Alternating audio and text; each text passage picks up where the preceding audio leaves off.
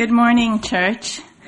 I am so pleased to be with you to share this morning on Mother's Day. I was greeted this morning by several cards and a flower. I had been offered breakfast in bed, but I said, well, we have to be at the morning service, so I gave up breakfast in bed to be able to share with you guys today. But I'm so happy to share with you. Some of you know that I recently traveled to Bolivia, to visit my grandmother who's not doing very well. And there are a few things that happened on that trip, and that's what I want to start off talking about today. I was standing at the bus stop with my uncle when we were standing there for a few minutes, and he said to me, well, maybe we should go to another stop. And I said, what, is this not the right one to the hospital? He said, well, sometimes they just don't decide to come this way. And I was like, oh, okay. As it turns out, one of the new things they have in La Paz, a very, very busy city, is that people own kind of like these vans and they drive people around, and that's part of the transportation. So sometimes if they've made enough money, they will decide to end their day. So you could be standing at the bus stop and they just won't show up. So that's one example of just a little inconvenience. Then another story is I'm going with my cousin, and they have these little kiosks where you can buy a few items, and they sell bread there as well. So we were kind of in a rush, and I said, maybe we can stop by and grab some bread and just make a sandwich later. And there was a handwritten sign that said, there's bread. So I turned to him and said, let's go in there. He said, well, we'll see. So we went in, and I said, can I have a bag of 6 buns? Majaquetas, which is how you call this bread in Spanish. And she's like, oh, we're out. And I'm like, oh, but the sign, and it's even, you could take down the sign. Anyhow, it's my home country that I love. Last story, on the way home on our way to the airport, after 9 days of being away from my kids, where I'm so ready to come home, it's 4 a.m., it's pitch dark, we're in the car, and my cousin turns to me and says, oh, guess what, there have been some like landslides or maybe like rocks on the road, and I'm like, do you know an alternate route? He's like, well, no, it's the Alto, it's tricky, and I'm like, looking at him, sure enough, there were boulders and rocks, and he had to find an alternate route. Well, I'm standing here today, so I did make it home. These are just a few examples of little things that happen in life that are unexpected. But as I have come to know over the course of my life, a lot more can happen that is unexpected. Sometimes we have hopes and dreams, and they either don't come true or something radically different happens in our life. I don't know if this has been your experience, but it has been mine in many ways. And this also happened to the woman that we're going to talk about today. So we're going to look at the next slide. And as we were reading our scripture reading, it comes from the book of Mark. Today we're going to look at the story of this woman who touches the garment of Jesus. It's in recognition of Mother's Day, and also because we're in Baptist Women's Sunday. We're going to look at our title, which is Because There Is More.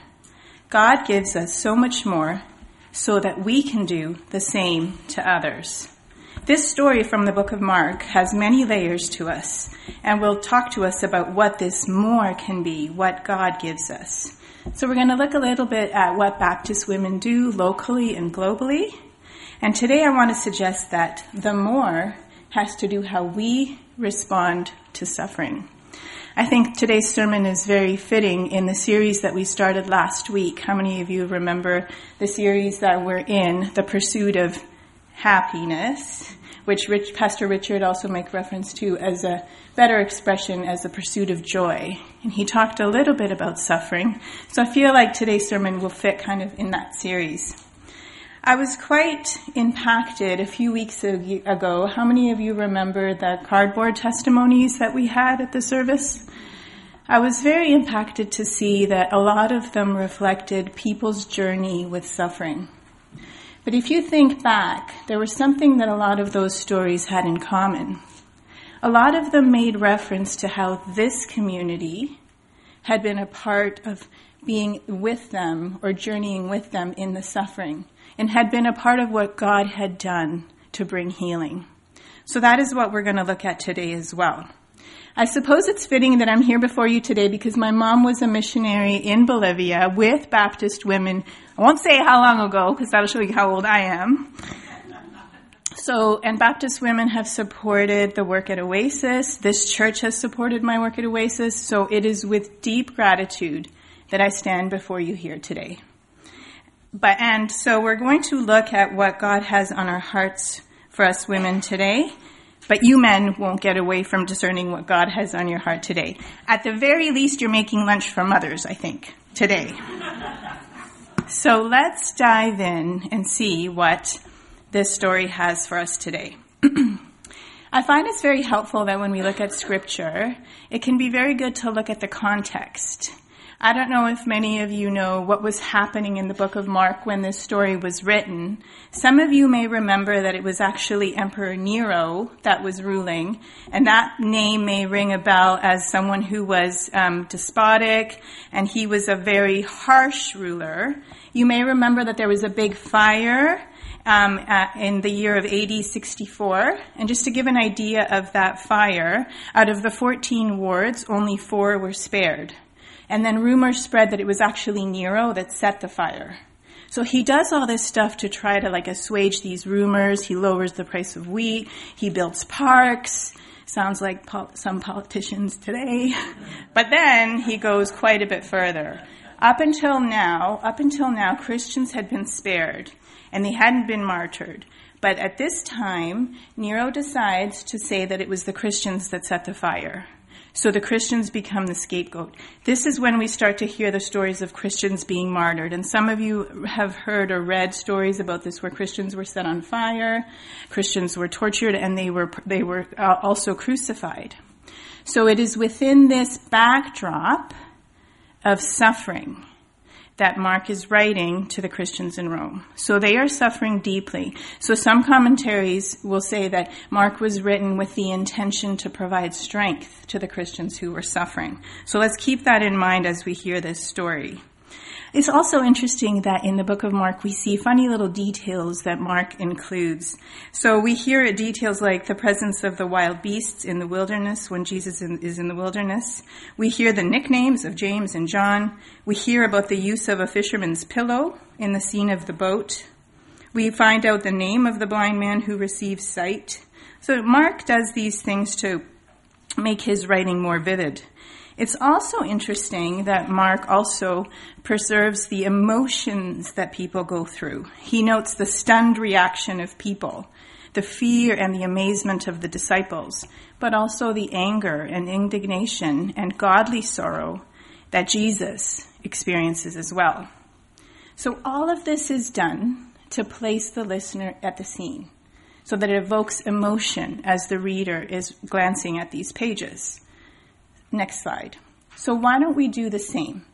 Why don't we try to imagine vividly what was happening at that time?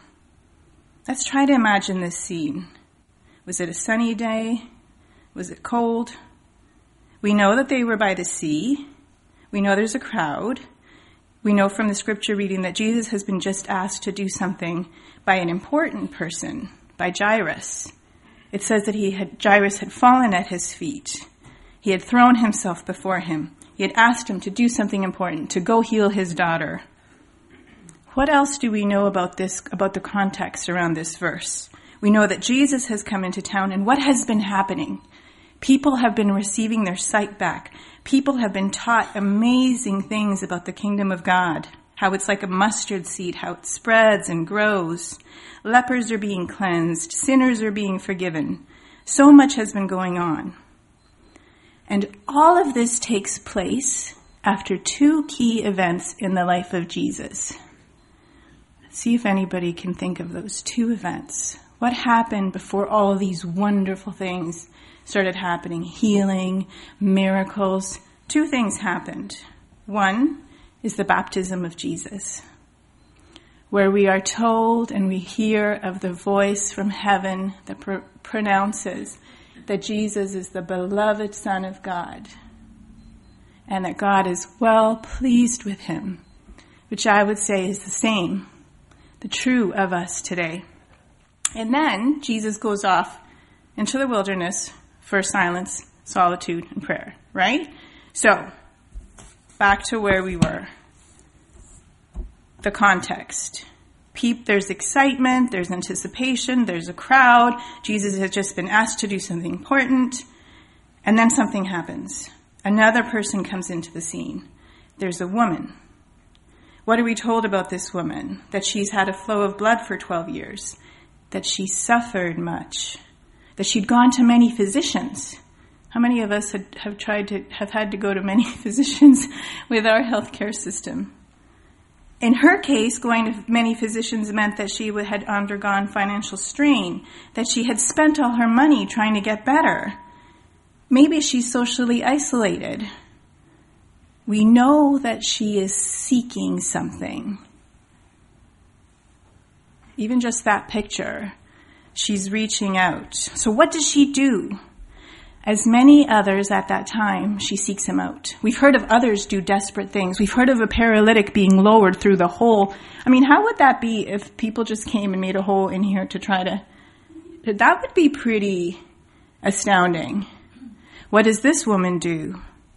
She reaches out. She seeks Christ.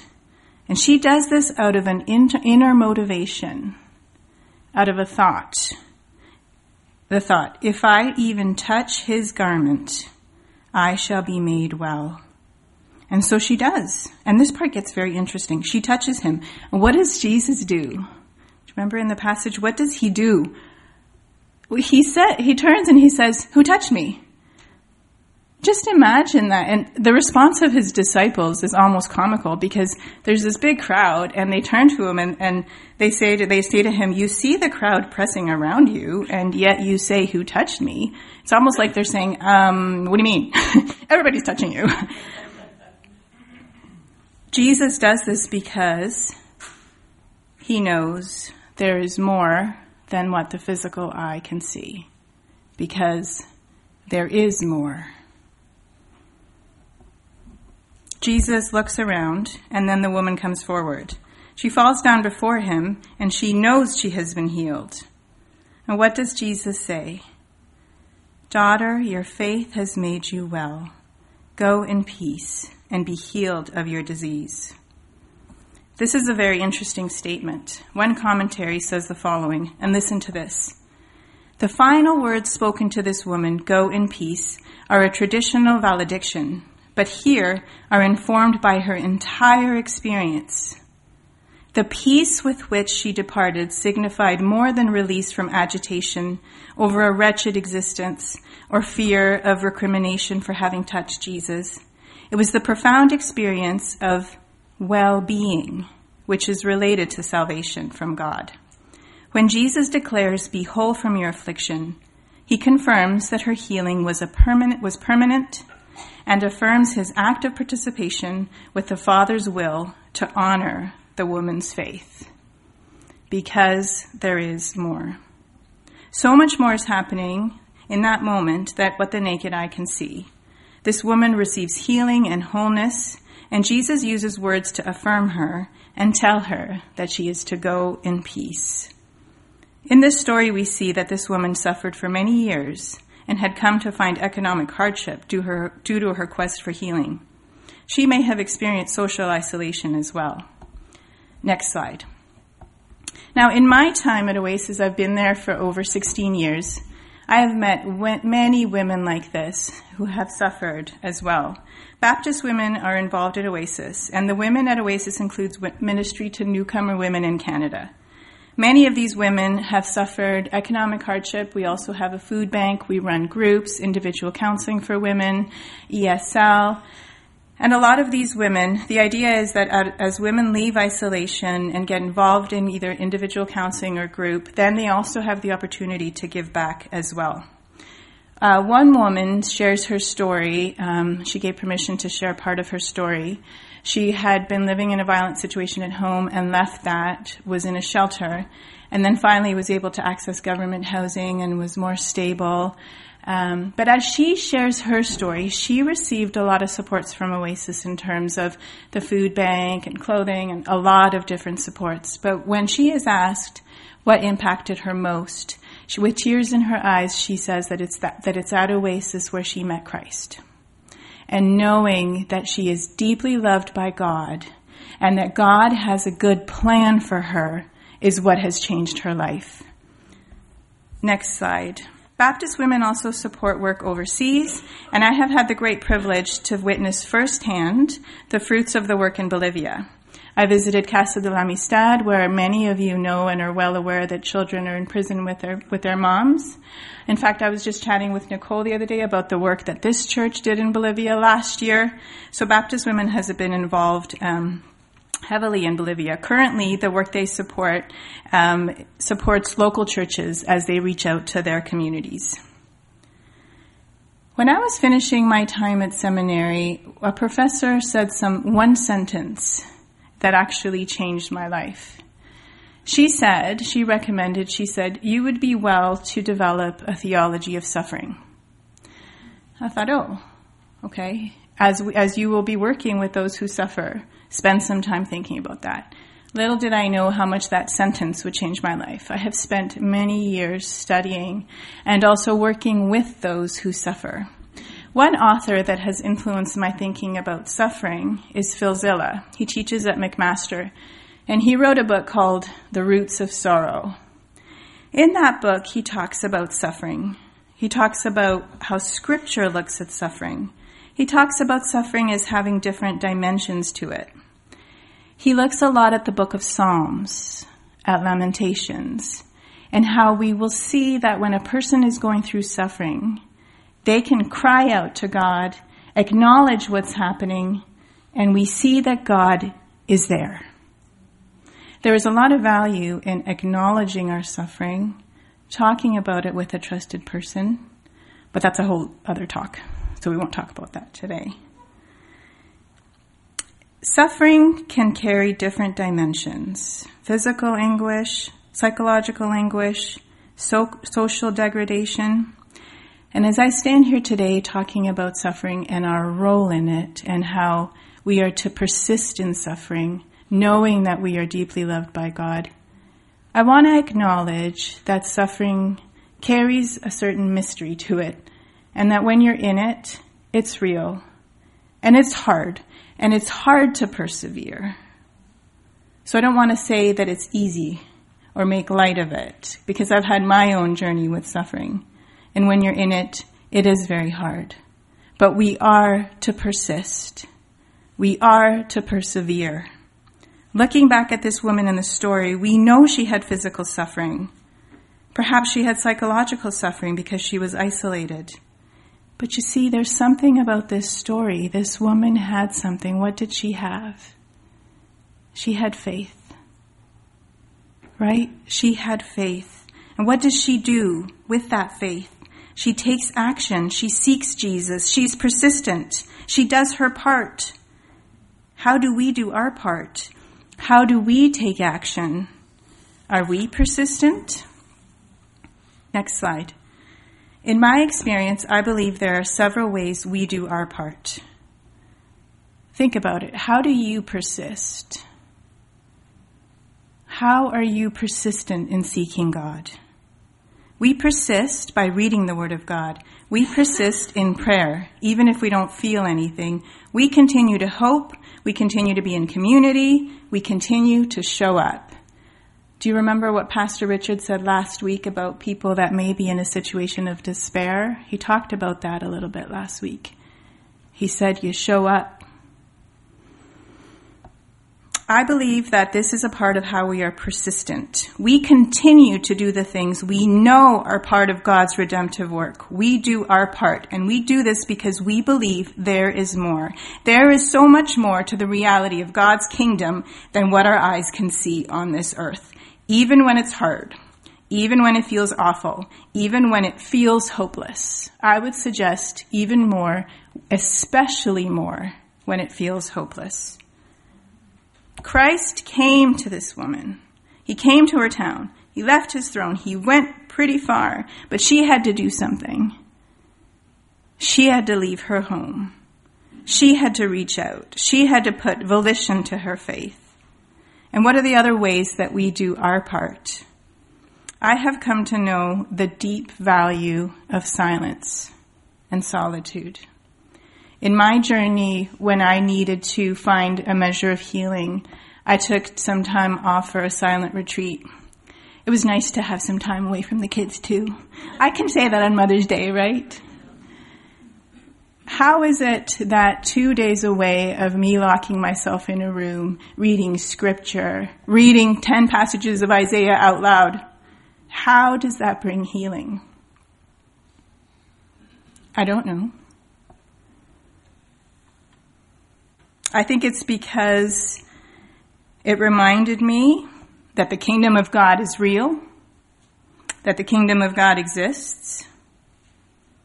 So if we receive this grace, if today we know this to be true, if we know this truth, what are we to do with it? 2 Corinthians 1:3 says the following, "Praise be to God, the Father of our Lord Jesus Christ, the Father of compassion and the God of all comfort, who comforts us in all our troubles, so that we can comfort those in any trouble with the comfort we ourselves received from God." So are we to keep it to ourselves? We are to share it. Next slide. As I was telling you about my trip to Bolivia, I was having a conversation with my cousin, and he was telling me a story about how one of his new passions that he has, and he's taken up running. But not like a marathon or a half marathon. You see, he runs like 85 kilometers. He just finished a run yesterday. How long does it take to run 85 kilometers? It's like 15 hours. And I was practicing my sermon yesterday with Sarah, with my daughter. And when I was at this part, she said, "That sounds torturous." And I would agree. So my cousin has taken this up, and as we were talking about this, I'm like, how do you even do that? Like, is that even good for you to run for 15 hours straight? It's mountain running, and it's in the dark, and it's cold. And I mean, I can't even imagine what the body goes through to finish this sort of a race. So when we're talking about all of this, he started sharing with me that there's so much more that goes on than meets the eye. That for him, as he runs alone, there are so many factors that contribute to him being able to finish the race. First, he mentioned to me that he doesn't train alone. He has a friend that he trains with because a lot of preparation goes into this. I mean, you don't just wake up one day and say, okay, today I'm going to run 15 hours. Like, it's just not possible.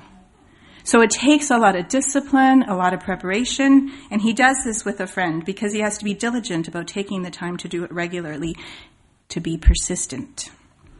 Then he talks about the people that, when you see in marathons, the people that hand you the water or the towels. So they have that at these races, and sometimes they're allowed to stop and eat, but he can't consume a big meal, right? Like, you're not in the middle of a party here. So he says he eats almonds or light things, so people will come alongside and provide that sort of thing. But what I found remarkable was what he said mattered most. He said there were times of severe discouragement, the deep desire to quit. I mean, literally, right? Your body's screaming, no, this can't go on. And then people would come alongside him and yell, keep going, keep going. And he said that's what makes a difference. He also said that his friend would come alongside him and run quietly beside him. I mean, they're not talking, right? I mean, I can't even talk if I'm trying to run 2K. They're not talking. They're silently running beside each other. This made a world of a difference to him, so much so that he was able to finish this insane race. Sometimes life can feel like an insane race, full of suffering. Our body, our soul, our heart can scream, no, this can't go on. And much like in this race, the body of Christ, us, we are called to come alongside those who suffer. Sometimes we'll be called to simply be beside the person in silence. How many of you know that to be true? That there are moments that call for silence. Hopefully our silence will be filled with prayer and with care. Hopefully our silence will scream at the face of injustice and bring a measure of peace to those who suffer. Sometimes we'll be called to provide water and food, sustenance. Sometimes we'll be that voice of encouragement that states with deep certitude. And what are the words that we bring? What about words from the Psalms? What about, I sought the Lord and he answered me and delivered me from all my fears?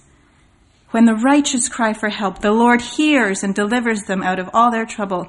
The Lord is near to the brokenhearted and saves the crushed in spirit. What if we come alongside and say, in my distress, I called upon the Lord and cried for help, and from his temple he heard my voice and my cry. Or from Isaiah, this is what God says. Before they call, I will answer. While they are yet speaking, I will hear. Next slide. So what are we to make of all of this? I don't know where you are on this journey, on this race. Maybe some of us are going along okay and just need a little encouragement to continue. Maybe some of us are suffering silently. And it's my hope and prayer that God's truth is speaking to our hearts today, offering hope, and maybe even screams to us that we are not alone, that nothing can separate us from God's love. Maybe some of us need to be encouraged to step out, to ask God who we can serve. Pastor Richard was talking about that last week. When you're suffering, ask, how can I be useful? What a great question. Who are we being called to run alongside with and be part of that wholeness and healing that God longs to bring? Jesus said to the woman, daughter, your faith has made you well. Maybe for some of us women, some of us mothers, we long to hear that today.